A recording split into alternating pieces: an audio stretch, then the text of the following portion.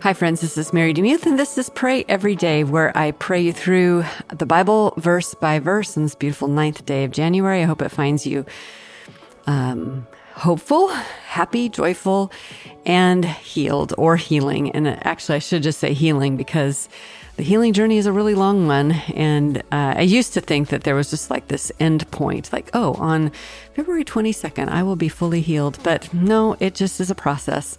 Speaking of February, if you want to help us with the anniversary issue of Pray Every Day, issue, I guess, podcast would be a better thing to say, you can go to marydemuth.com/pray and record up to 2 minutes of a testimony about the podcast, and we will all rejoice together.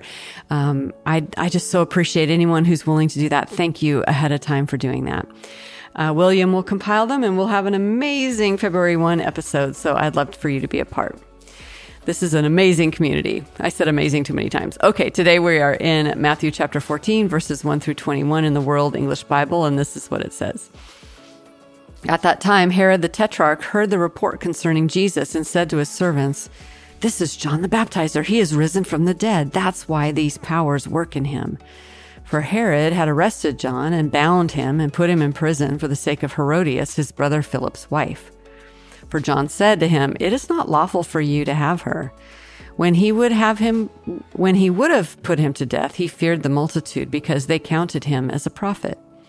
But when Herod's birthday came, the daughter of Herodias danced among them and pleased Herod. Therefore he promised with an oath to give her whatever she should ask. She, being prompted by her mother, said, "Give me here on a platter the head of John the Baptizer." The king was grieved for the sake of his oaths and of those who sat at the table with him. He commanded it to be given, and he sent and beheaded John in the prison. His head was brought on a platter and given to the young lady, and she brought it to her mother. His disciples came, took the body, and buried it.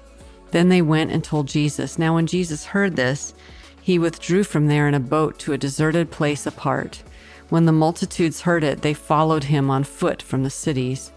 Jesus went out and he saw a great multitude. He had compassion on them and healed their sick. When evening had come, his disciples came to him saying, "This place is deserted, and the hour is already late. Send the multitudes away that they may go into the villages and buy themselves some food." But Jesus said to them, "They don't need to go away. You give them something to eat." They told him, "We only have 5 loaves and 2 fish." He said, "Bring them to me." He commanded the multitudes to sit on the grass, and he took the 5 loaves and the 2 fish, and looking up to heaven, he blessed, broke, and gave the loaves to the disciples, and the disciples gave to the multitude. They all ate and were filled. They took up 12 baskets full of that which remained left over from the broken pieces. Those who ate were about 5,000 men, in addition to women and children. Mind if I pray for you? Lord, thank you for these stories. Thank you. I just love the gospel so much. It's just so great to see all the things that you did. But this is it's a sad story. And it talks about how depraved Herod actually was, that he would grant this and not override his conscience, but bring the head of John the Baptist on a platter. And the whole thing is just very barbaric. And Jesus, I love that you were affected by it, because you definitely had human emotions and you were grieved. And so you went away to grieve, but then you saw the multitudes and you wanted to help them. And so you did, even out of your grief. And it's interesting, the juxtaposition here, of the words used in this translation: blessed, broke, and gave. And Lord, I think that's a beautiful picture of the Christian life. We come to you, we meet you, and we are immediately blessed by the gospel. We are blessed by this great salvation. But by this world, we are broken. We're brokenhearted. And yet in that brokenness, you use our broken state to be a blessing to the world. Blessed, broke, and gave. And so, Lord, I pray today we would think about that and that we would remember that even when we're broken, that's actually a really good place to be.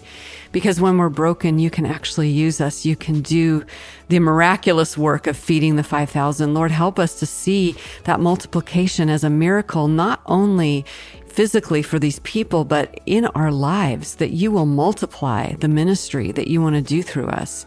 All glory to you, I pray in Jesus' name. Amen. Thank you so much for listening to Pray Every Day. If you feel led to give to the podcast, you can go to the Patreon site. It's Patreon, patreon.com/pray every day. There's lots of different levels you can support it at. And at $1, you'll receive, something free, which would be my teaching. This month I'll be teaching on Matthew, on a Zoom call, and you can join or you can watch it later. So anyway, thank you to all of you who are patrons of Pray Every Day. And also thanks to all of you who pray for the show. I really appreciate it.